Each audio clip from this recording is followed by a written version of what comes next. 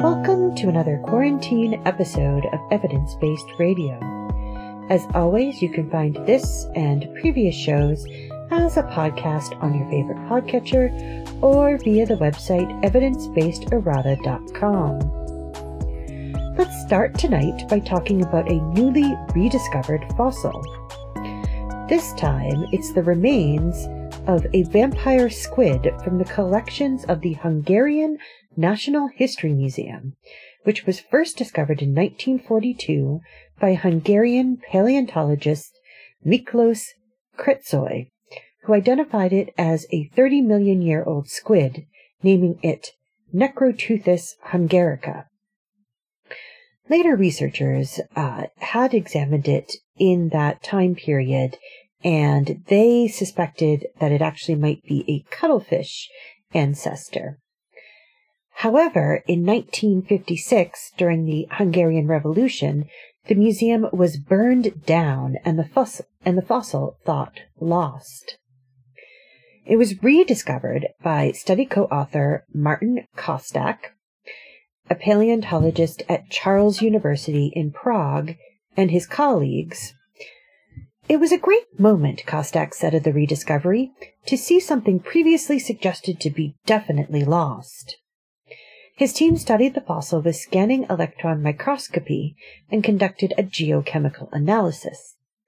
They found that Kretzoy had been correct and that it was indeed a squid ancestor, or a squid. The internal shell, or gladius, which forms the backbone of the body, is around 6 inches long, suggesting the squid would have been just under 14 inches long, with all of the body and arms included. This is actually a bit bigger than the modern vampire squid, which reaches around 11 inches in total body length. Those modern-day squid, Vamprioteuthis infernalis, thrive in deep oxygen-poor ocean water, unlike many species which thrive in shallower waters along the continental shelves. So they're kind of an outlier for squid. Most squids enjoy sort of the upper echelons of the ocean, and they prefer to be right near the continental shelves, which is why a lot of them are easily fished, and why you can have calamari all the time. Since few fossils of the creatures exist, it was hard to tell just when they began to thrive in the deeper depths of the ocean. This rediscovered fossil helps to fill in the gap and reveals that its ancestors were already in the deep ocean during the Oligocene, some 23 to 34 million years ago. Kostak believed that the squids probably adapted to the low oxygen water in the Jurassic. Life in stable, low oxygen levels brings evolutionary advantages, low predation pressure, and less competition, Kostak wrote. The sediments surrounding the fossil showed no trace of microfossils usually found on the seafloor, suggesting that it did not live in shallow waters. They also examined the levels of carbon in the sediment and found that it most likely came from an anoxic, low-oxygen environment like that of the deep sea floor. Further, they found that layers from shallow sea deposits found near where the fossil was originally discovered, outside modern Budapest, contain high levels of a plankton that blooms in low-salt, high-nutrient environments, which modern vampire squids cannot tolerate. The research helps further the hypothesis on how these squids were able to move into this new niche. The oldest fossils of the group are found in the Jurassic period between 201 and 174 million years ago. The major difference is that these oxygen-depleted conditions were established in the shelf, a shallow water environment, he said. This means that the ancestors were inhabitants of shallow water environs, but they were already adapted to low oxygen conditions. And so this new fossil helps connect those earlier squid to today's modern squid. Their move to these deep waters might help explain why these squids survived the extinction event that killed all of the non-avian dinosaurs as well, and of course much of the other life on Earth during the Cretaceous period. The next stop for Kostak and his colleagues is to look into the origins of cuttlefish, which remain elusive. And speaking of cuttlefish, a new study tested whether or not these adorable and fairly large-brained cephalopods can delay gratification.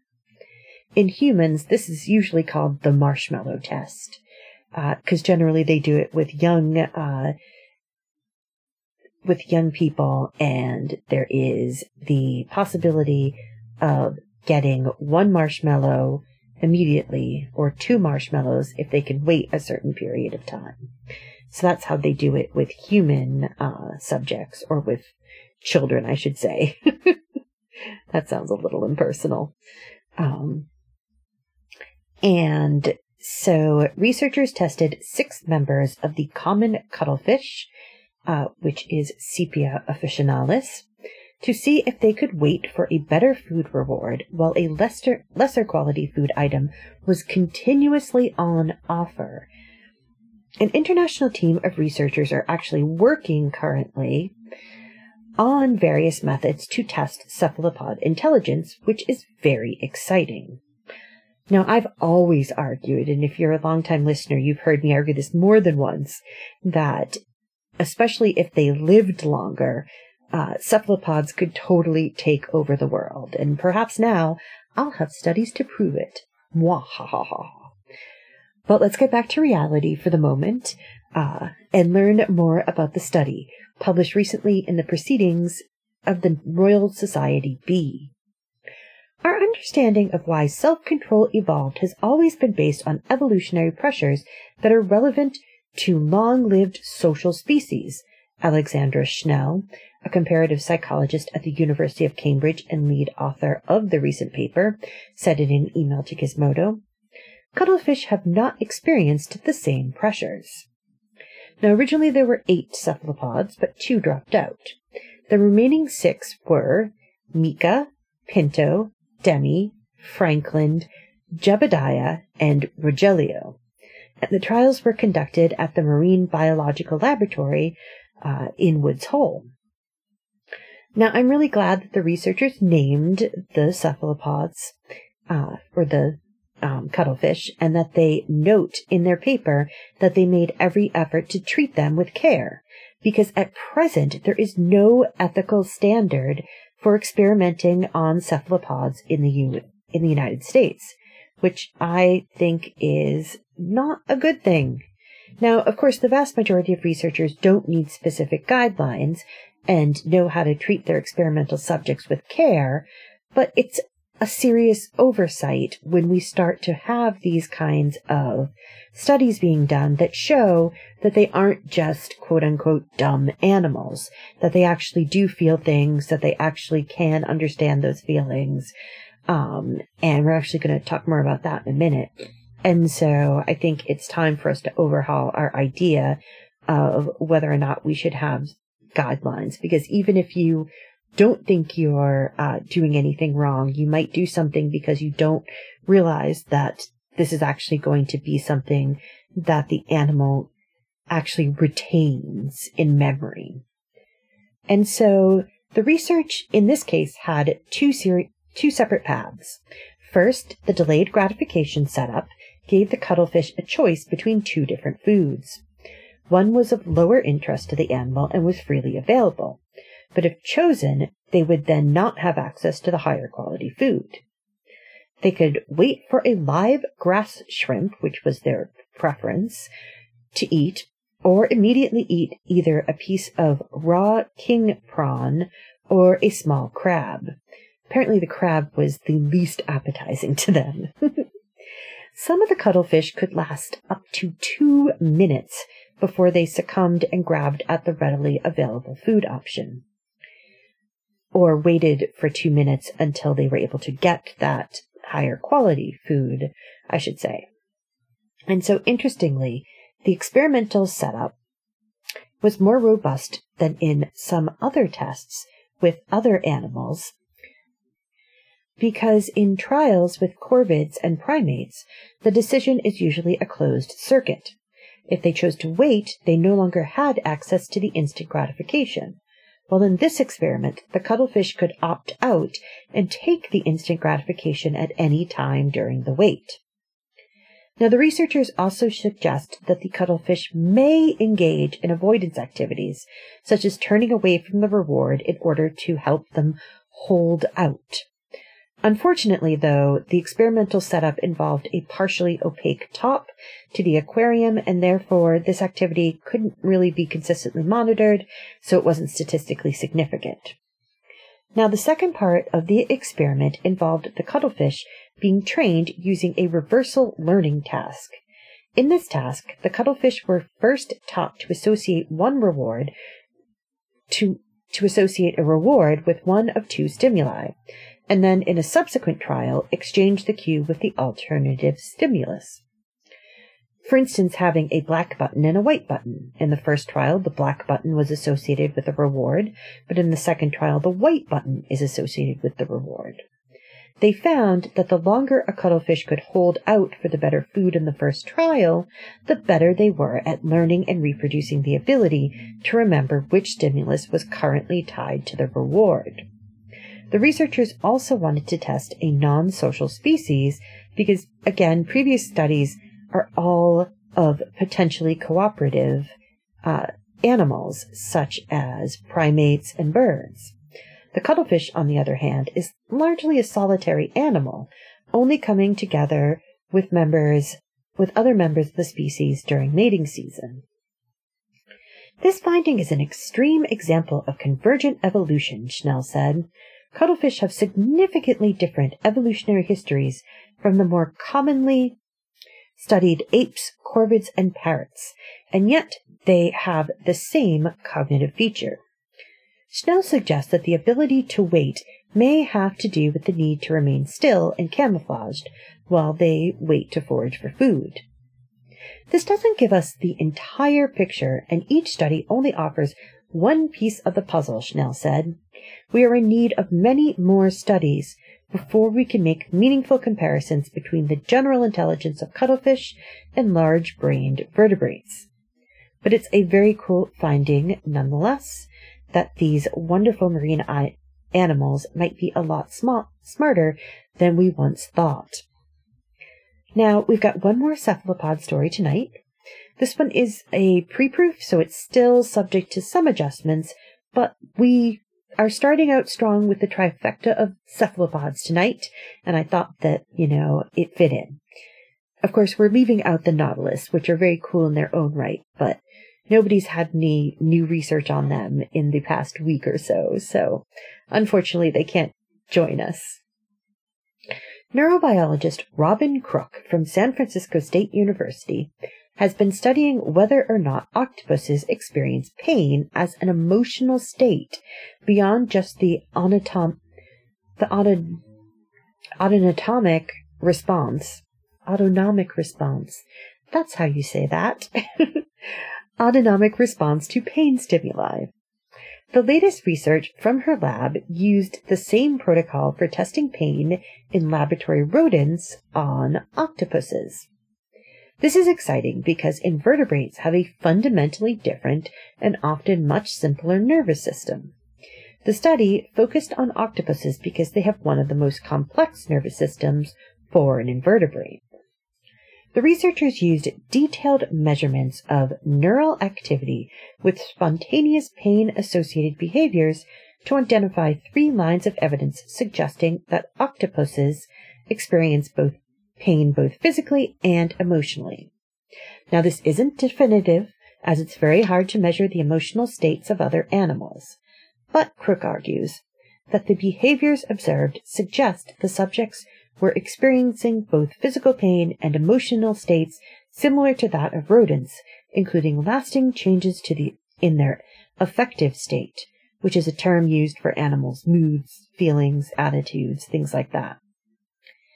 Even in the absence of proof unconscious awareness or sentience in cephalopods, it remains clear that the responses demonstrated by octopuses in this study are so similar to those that would be expressed by mammals experiencing pain that a reasonable cautionary argument can be made that internal states of these disparate species is likely also similar. Crook concludes. So, remember how we were talking about the lack of rules around how cephalopods are treated in experimental settings?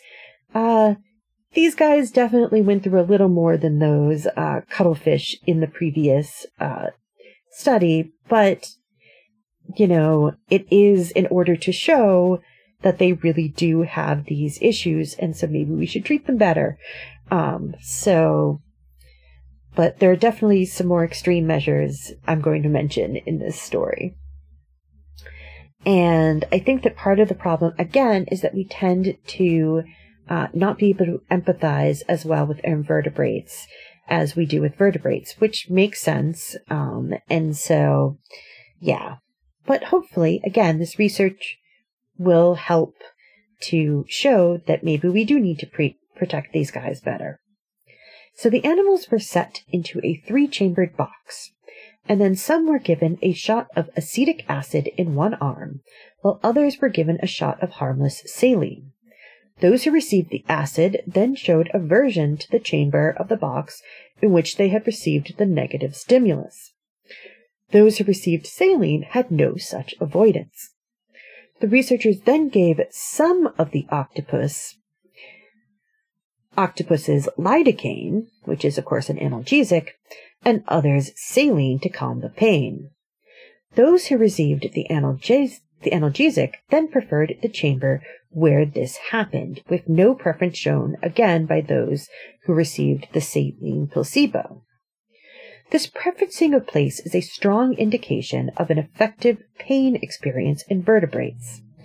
They also saw the octopus paying attention to the site where the acid was injected, in some cases, for the full 20-minute training trials, removing a small piece of skin with their beaks.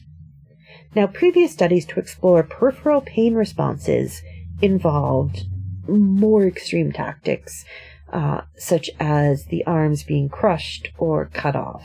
Now, octopuses can regrow their arms, so that isn't a debilitating, even though it may seem cruel. But they weren't looking at centralized pain signals, rather just those peripheral pain responses. The new study suggests that the acid injection actually created a centralized response, with electrophysiological recordings indirectly showing a prolonged peripheral response in the pathway to the octopus's brain, which appears to represent the intensity of pain experienced from the injection. They also found that these messages were silenced and reversed when an analgesic was administered. Together, these data provide strong support for the existence of a lasting negative affective state in octopuses, the paper concluded. And so this is the first experimental evidence of ongoing as opposed to transient pain, and continues to suggest that we've underestimated the ability for higher cognitive functions in invertebrates.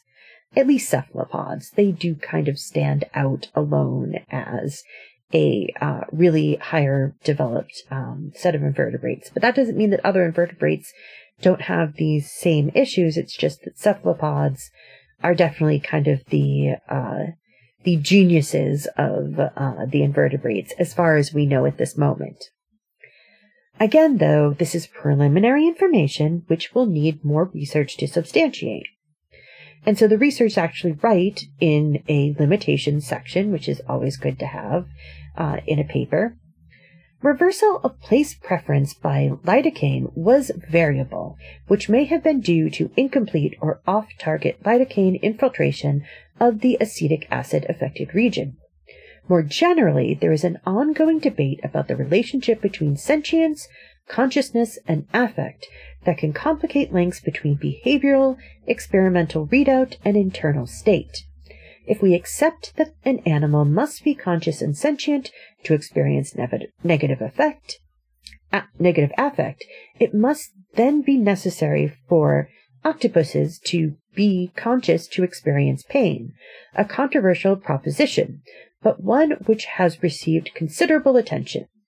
Even in the absence of proofs on conscious awareness or sentience in cephalopods, it remains clear that the responses demonstrated by octopuses in this study are so similar to those that would be expressed by mammals experiencing pain that a reasonable cautionary argument can be made that internal state of these disparate species is likely also similar. Sorry, that was a bit long, but basically they're saying, we can't prove it, but we strongly suspect it's there, which is really interesting. And of course, cephalopods are just always incredibly interesting. There's so much that we don't understand about how they work, just in the abstract. And so it's really fascinating.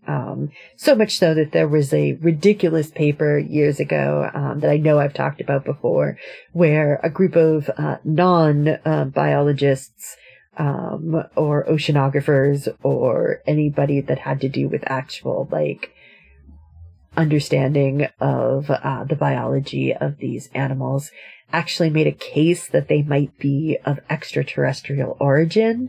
And that's just how weird they are. I mean, obviously, we have fossil records of how they developed. We talked about that with the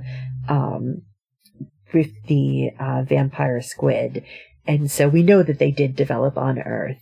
They weren't just dropped here one day by aliens. And so, like I said, that was by a bunch of people who, are astronomers and xenobiologists and people who don't really know that much about actual cephalopods themselves.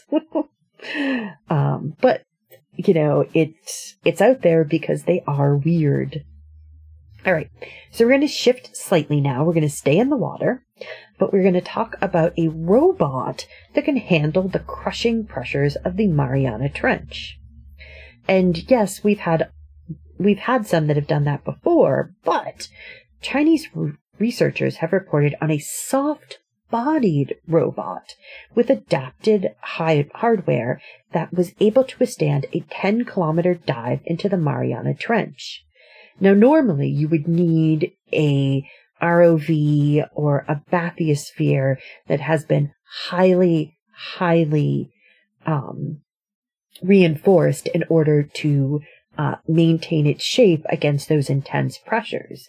And so, that's really expensive to use that. They're probably using titanium and things like that are expensive. And also just it ends up being really bulky and a lot of work. Whereas if you can have a soft-bodied robot, that's a lot easier, potentially. And so this is very cool. The researchers report that they were inspired by species of snailfish, which kind of glide through the water, found in deep ocean trenches some 8 or more kilometers below the surface. The snailfish has developed a curious quirk of anatomy in order to better stand the pressure at depth.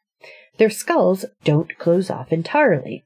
With less rigid material to be crushed, the fish are then able to stand the pressure better. The problem with constructing a soft-bodied robot is that, it still requires hardware in order to supply power and movement. Some soft-bodied robots keep these parts external to the actual body of the robot, but the researchers wanted to create a robot that was more equivalent to an ROV.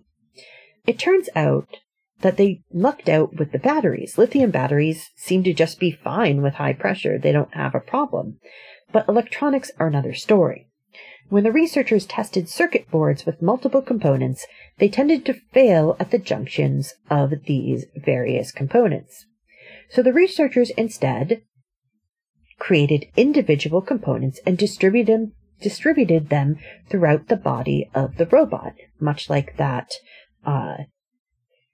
like the skeleton of these snailfish, where it's more distributed and not quite as rigid. For those that needed to remain on a single board, the researchers increased the size of the boards to, if you have an increased size, you have the pressure is distributed more. It's that sort of thing about how you can sit on a bed of nails or something like that. If you have a large enough surface area, the pressure isn't too great on any one point. And so they were actually able to cut the stresses on the boards by a factor of 6, according to Ars Technica. Now, the other issue was that the actuators, which move the fins of the robot, needed to stand up. Typically, in soft-bodied robots, these are constructed from a flexible polymer that expands and contracts when a current is run through the material.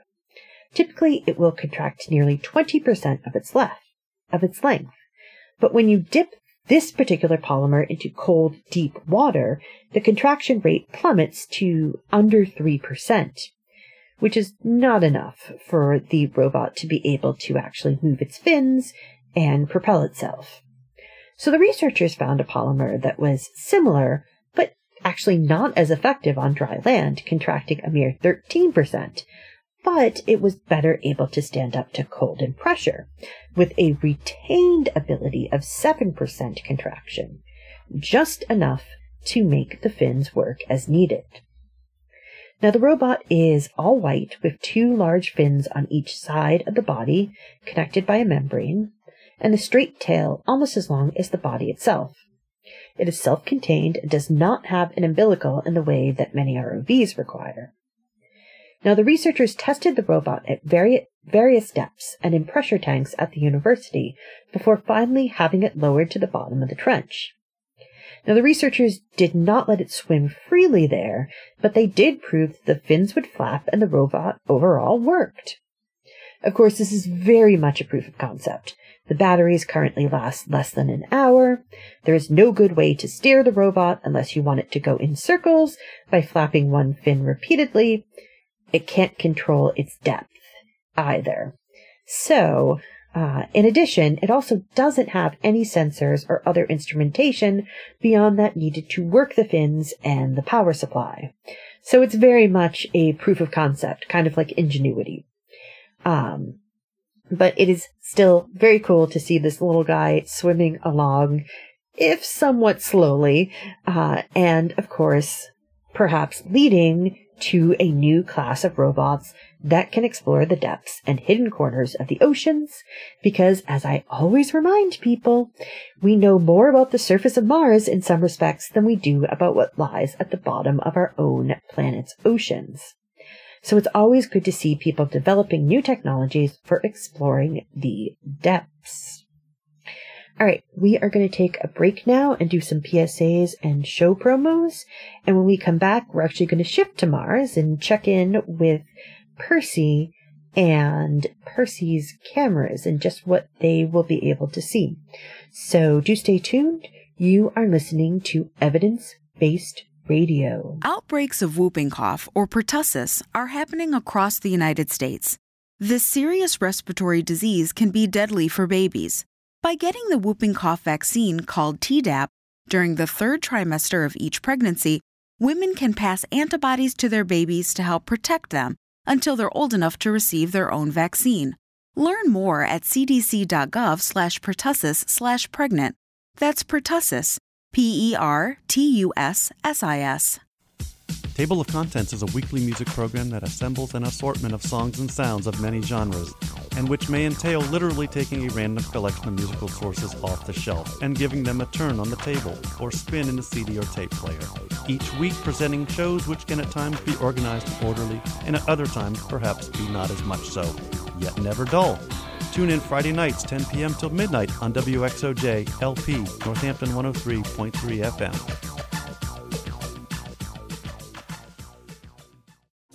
There are everyday actions to help prevent the spread of respiratory diseases. Wash your hands. Avoid close contact with people who are sick. Avoid touching your eyes, nose, and mouth. Stay home when you are sick. Cover your cough or sneeze. Clean and disinfect frequently touched objects with household cleaning spray. For more information, visit cdc.gov/COVID-19. This message brought to you by the National Association of Broadcasters and this station. Hey, this is Wendy, host of Valley Free Radio's Subculture Music program, featuring new wave, post-punk, indie, and electronic music from the 70s to today. Join me every Friday night from 8 to 10 p.m. here on WXOJ, or stream it live from your favorite listening device at valleyfreeradio.org.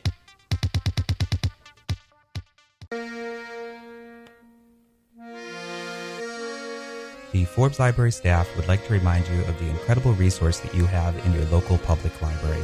We have tens of thousands of books for you to check out, music CDs, movies, newspapers from around the region, the state, and the country. We have a wide variety of magazines and free computer and internet access every day. We also have our incredible reference services there to help you answer particularly vexing problems. All of this is free, locally available at 20 West Street in Northampton, so come by and check us out in person or at www.forbeslibrary.org or call 587-1011 for more information. In our polarizing political climate, it's become difficult to find shows willing to discuss, much less listen to, different points of view. Our job is to talk about things we hope you'll find interesting without all the shouting. To disagree without being disagreeable. To provide incisive, factual commentary that cuts through the weekly spin cycle and aims to enlighten, not enrage, our listeners. So tune in for Civil Politics, Friday evenings at 7 here on Valley Free Radio, or anytime at civilpoliticsradio.com. Welcome back to Evidence-Based Radio. As promised, we are shifting to Mars and once again talking a little bit about our latest Mars explorer, Perseverance. And so we're going to talk about its ability to capture images in various ways on the red planet. With the landing of Percy, there are now 25 new cameras on Mars, 23 on the rover itself and 2 on Ingenuity, the drone helicopter. Now, most of the cameras are simply there to keep Percy from stumbling or otherwise helping to keep it on a safe path. But a few of them are really meant to look at the surface and help us understand what's out there. These cameras are an integral part of the main mission to look for signs of former life on the planet. As we've talked about, Jezero Crater was once a shallow lake with sediments gathering along its walls. Those sediments now make up 150-foot tall cliffs that are akin to those found in the Grand Canyon, striated and multicolored with different layers. That layering can tell us a lot about the past of this area. They are both a geological and a chemical treasure trove. And so we needed cameras that could look at this layering not only in the visible spectrum, but also in the X-ray, infrared, and ultraviolet spectrum.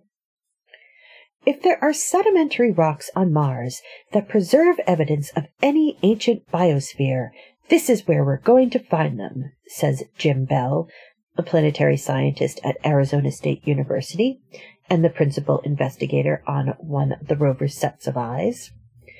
This is where they should be. Bell's team, again, we've talked about Bell before. He runs Mastcam-Z.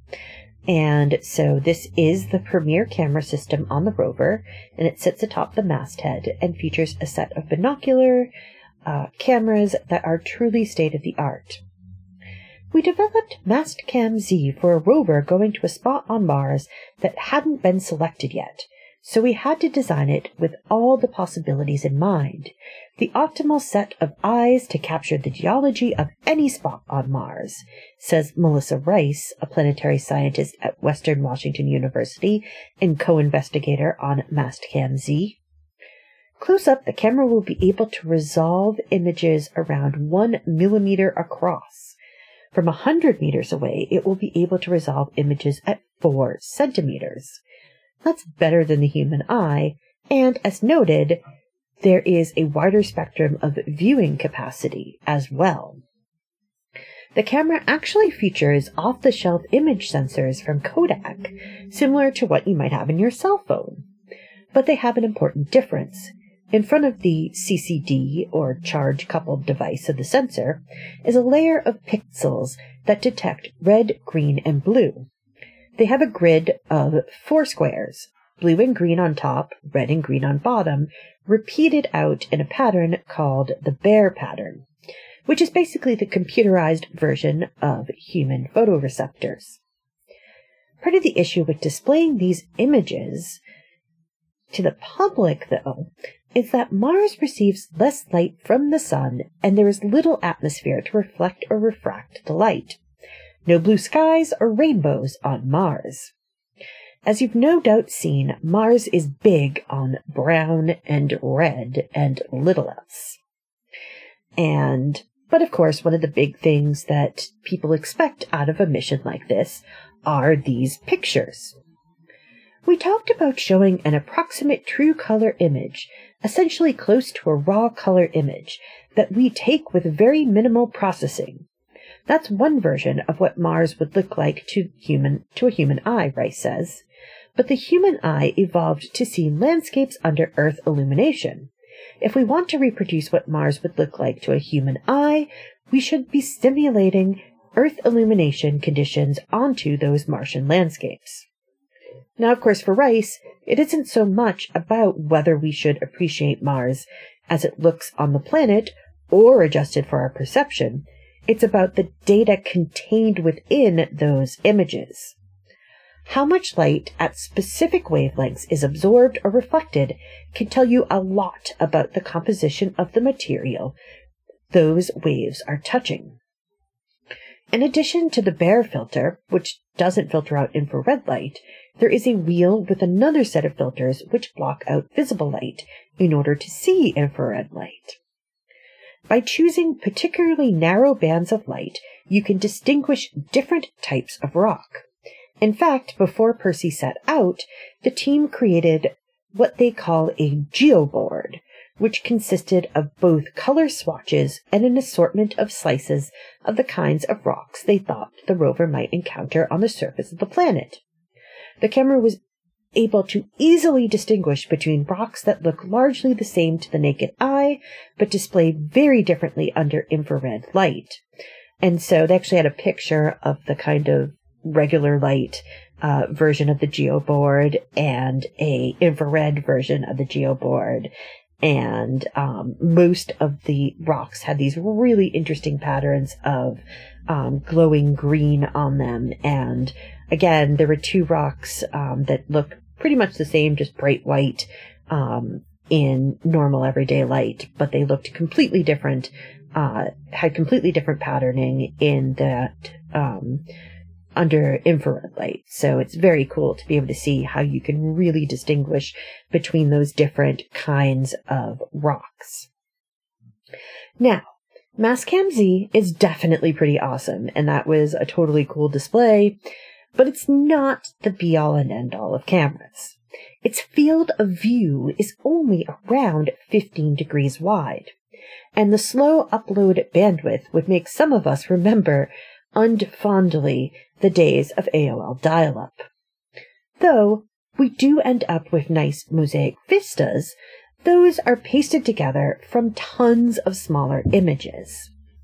And, of course, it's only seeing a certain amount of information. Dude, our job is triage, Bell says. We're using color as a proxy for, hey, that's interesting. Maybe there's something going on chemically there. Maybe there's some different mineral there, some different texture. Color is a proxy for something else. And so it's not the most amazing camera ever, even though it has some really cool features. You just have to, manage expectations. And in fact, The field of vision is so narrow that during testing in the Southern California desert, it kind of became painfully obvious. As a kind of joke, but also as an object lesson, my colleagues in one of those field tests once put a dinosaur bone right along the rover path, he says. We drove right past it. Now again, color is very helpful, but again, it's not the end-all and be-all. And so we will also need things like X-rays.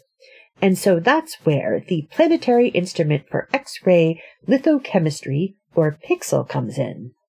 It's looking for the combination of the elemental recipe for minerals and fine-grained textures. The thought is that the earliest life on Earth we have preserved in the fossil record comes mainly from stromatolites. Stromatolites are concretions of sediment combined with tiny domes and cones that come from mats of once living microbes. The lead for this project is Abigail Allwood, an astrobiologist and field geologist at the Jet Propulsion Laboratory, who has experience with finding stromatolites. She used the PIXL technology along with high-resolution pictures to determine that the earliest known life on Earth is found in Australian remains of stromatolites, and also determined that similar-looking formations in Greenland were not caused by organic life. We create the X-rays to bathe the rock in, and then detect that signal to study the elemental chemistry, Allwood says. And PIXL and the arm also have a bright white flashlight on the end. The illumination on the front started out as just a way of making the rocks easier to see, to tie the chemistry to visible textures, which hasn't been done before on Mars. The light, interestingly, is actually not a white LED, but rather a combination of red, green, blue, and ultraviolet LEDs, which produced a more consistent white light than that of an actual white LED due to fluctuations based on temperature. And so the idea is to combine the visual information with the X-ray results to image the tiniest features, grains and veins, in order to tell whether a rock is igneous or sedimentary, and potentially whether or not that rock has features that would make it seem to be stromatolite-like. And of course, that's a big thing. We kind of have to decide what we think we would be looking for signs of life. So we figure if life developed on Mars, it probably took around the same kind of turn as it did here. And so we would look for stromatolites because those are the oldest form of life here on Earth. And so when we find these layers, the colors of the layers above the feature will also tell us more about its age. It's hoped that the visible colors and textures will line up with the numbers-only map that the X-ray results generate. This will let Atwood determine if the area looks, again, more like Australia, which would indicate life, or Greenland, which would indicate just a weird formation that happens to look like a stromatolite. What we found that's really interesting with PIXL is that it shows you stuff you don't see. Through the chemistry, Allwood said. That would be the key. The hope is to create what she calls a hyperspectral data cube, where the PIXL's miniature scans will yield an infrared map of 6,000 individual points on the postage stamp-sized field of view in multiple spectrums. These are some of the tools that will help Percy search for signs of life on the Mars surface. However, and actually we also talked about an instrument that will shoot lasers at the rocks to vibrate their molecules and examine them using Raman spectroscopy. And so the best evidence for ancient life on Mars would obviously be from actual astronauts bringing back actual rocks from the surface of Mars directly back to a lab on Earth where it could be examined and actually be confirmed to have this actual ability to show that there were signs of life there. But obviously we can't do that right now. And so in sort of order of importance, the first thing we're going to be looking at is that X-ray and Raman spectroscopy, then the rover's cameras, and then orbiter cameras to help add to the body of evidence. Finding life on Mars will not be such and such an instrument sees something. It'll be all the instruments saw this, that, and the other thing, and the interpretation makes life reasonable, Allwood says. There's no smoking gun. It's a complicated tapestry. Now, Percy isn't only looking for signs of life, but also features other instruments for discovering more about the planet. And as the rover continues to deploy its instruments and get ready to start the mission, the wind sensor has been confirmed to have been deployed. This is part of Percy's weather station, the Mars Environmental Dynamics Analyzer, or MEDA. This instrument will monitor air temperature, humidity, radiation, dust, and wind at the landing site. MEDA will study the dusty environment and help predict what kind of weather future astronauts may face, measure radiation, which might alter rocks that can hold signs of ancient life. We'll study how water vapor is exchanged between the soil and atmosphere on Mars, and we'll show how dust and weather ultimately affect the ability of Percy to continue on its mission. And so Percy is equipped with a radioactive power source. So Percy will not be daunted if it gets caught in a global sandstorm. Unlike some of the previous rovers, I'm completely blanking on the name of the rover that it ended its mission because it got caught in that dust storm and its solar panels were completely covered. But Percy doesn't have to worry about that because it does have nuclear propulsion, or a nuclear battery, I should say. So that's really exciting. And so again, this is another way in which NASA is kind of prepping for trying to see whether or not it will be possible for astronauts to land and really use the resources on the planet when they get there. So one of the other instruments we've talked about briefly is that there is actually an instrument that should be trying to make oxygen from the surrounding atmosphere, because that would be a huge thing for colonizing Mars. If you could actually have a device that creates oxygen from the atmosphere, from the available gases, that would be a big step forward, because oxygen is a big issue for whether or not you could actually put people on the face of a planet like that. Of course, the other one is radiation. There's a lot of radiation because the surface of Mars doesn't have, again, that atmosphere to block out harmful rays. So there's no ozone layer. And of course, it also doesn't have a magnetic field anymore that's dynamic and strong. And so it doesn't deflect cosmic rays either. And so, as I'm always trying to note, it's going to be a difficult haul in order to colonize Mars. I don't think it's impossible.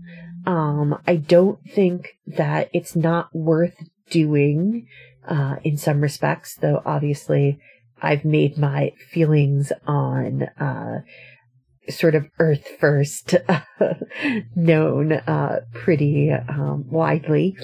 But, it's something that we could and, potentially should do. All right, let's move on now. And actually, we're going to switch gears. And we're going to talk about the written word. And so, the first one we're going to talk about, we may not get to the second one, but we're going to talk about the first one at least. And so this is a bit of a miraculous use of technology. In July 1697, Jacques Sénaces of Lille, France, wrote a letter to his cousin Pierre Lepers in The Hague. It concerned a death certificate for their relative, which the two had previously discussed, but which Lepers had failed to follow up on. This letter is basically a per my previous email missive from the Renaissance. And now the letter has been read, which is not particularly impressive until you know that the letter has not been opened. It's letterlocked, a term coined by MIT conservator Jana D'Ambrogio to describe letters which were folded in just such a way, sometimes using small slits, in order to seal the letter without an envelope, in the days before these were readily available at the local stationery store. Apparently, Queen Elizabeth I had at least 5 different versions of letterlocking for keeping her letters private. In order to read a letter that remains folded several times over required some pretty fancy thinking and a repurposed X-ray machine. D'Ambrogio's team used X-ray microtomography to virtually unfold the text. They reported on their success in a paper published in Nature Communications. I remember a feeling of elation, as in, "Oh my God, we finally did it," said co-author Rebecca Arendt, a musicologist at Utrecht University, in an email. Having worked with this collection for a number of years, the effect of, "I'm probably the first person reading this since it was written," has admittedly worn off a bit. That said, this letter is such a wonderful example of the concerns of normal people at this time. The letter is part of the Brienne collection currently housed at The Hague's Sound and Vision Museum and comes from a remarkable source. As you might expect, the letter never reached Lepers. He may have moved or he may not have wanted to accept the letter. In this era, the letter would have had to been paid for by the recipient. There were no stamps yet to allow the sender to facilitate the transaction. So the letter remained in the care of the chief postmaster of The Hague, Simon de Brienne, and his wife, Marie Germain. The couple apparently took their job very seriously as they held on to this and many other unclaimed letters until their death. Thousands of letters are held in an antique trunk, with 600 of them being unopened letter-locked messages. It's basically a time capsule filled with the everyday concerns of the letter writers. Now, what makes this possible is that the ink used by Sénaces, and hopefully the others, was iron-rich. So shooting X-rays through the letter showed the spread of the ink on the folds. The X-rays were produced by a modified machine originally meant to image teeth and bones. We started with a very high-resolution CAT scan of the folded letter packet, basically a 3D X-ray image, said co-lead author Amanda Gassei, the algorithm engineer lead on the project and who previously had worked on simulating the folds in origami, noted in an email to Gizmodo. From there, our algorithm detects individual layers of paper in the scans and reconstructs the folded geometry. This computational pipeline allows us to observe writing, watermarks, seals, internal folds, and any other information hidden inside the letter packet without doing any damage to the original artifact, which is just mind-blowing. The next step was to decipher the folds to understand which characters should be on which part of the unfolded paper. They used a computational flattening script, which did the geometrical computations for the researchers. The message and intricate internal mechanisms of these letters are only known to us because they have been virtually reconstructed, said co-author Holly Jackson, an undergraduate at MIT and an algorithm engineer on the project. Our methods are fully automatic, unbiased to scan orientation, and require no prior knowledge about a letter packet's folded geometry, which is incredible. So what did the letter say? The original is in slightly archaic French, but an English translation is this. Dear Sir and Cousin, it has been a few weeks since I wrote to you in order to ask you to have drawn up for me a legalized excerpt of the death of Sieur Daniel Lepers, which took place in The Hague in the month of December 1695, without hearing from you. This is, and there's a bit smudged, I am writing to you a second time in order to remind you of the pains that I took on your behalf. It is important to me to have this extract. You will do me a great pleasure to procure it for me, to send me at the same time news of your health of all the family. I also pray that God maintains you in his sainted graces and covers you with the blessings necessary to your salvation. Nothing more for the time being, except that I pray you to believe that I am completely, Sir and Cousin, your most humble and very obedient servant, Jacques Senax. And then there's a postscript.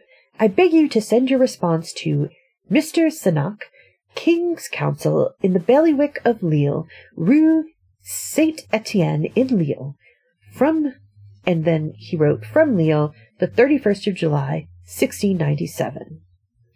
And of course, it is wonderful that we can read this letter. I'm extremely excited about the fact that this is a proof of concept, however. And so the paper is accompanied by a dictionary for the many ways that a letter can be letterlocked, and this can be a roadmap for discovering much of what is contained in the other unclaimed letters. One of the harder things to figure out in archaeology and even in the historical record is how everyday people who weren't either royalty or members of the clergy actually passed their days beyond just doing their jobs and whatever else they had to do to survive. And while these were clearly people who had learning to write letters, it can still give us new insights into the culture of the local area and time, which is totally exciting. All right. I'm going to save talking about the Egyptian scroll until next week. And so we are out of time for tonight. Thank you for listening to Evidence-Based Radio. Evidence-Based Radio is a member of the PlanetSide Podcast Network. To learn more, go to planetsidepodcasts.com. The theme song is Widgeon by Birdboy. Purchase the full song at smarturl.it/birdboy.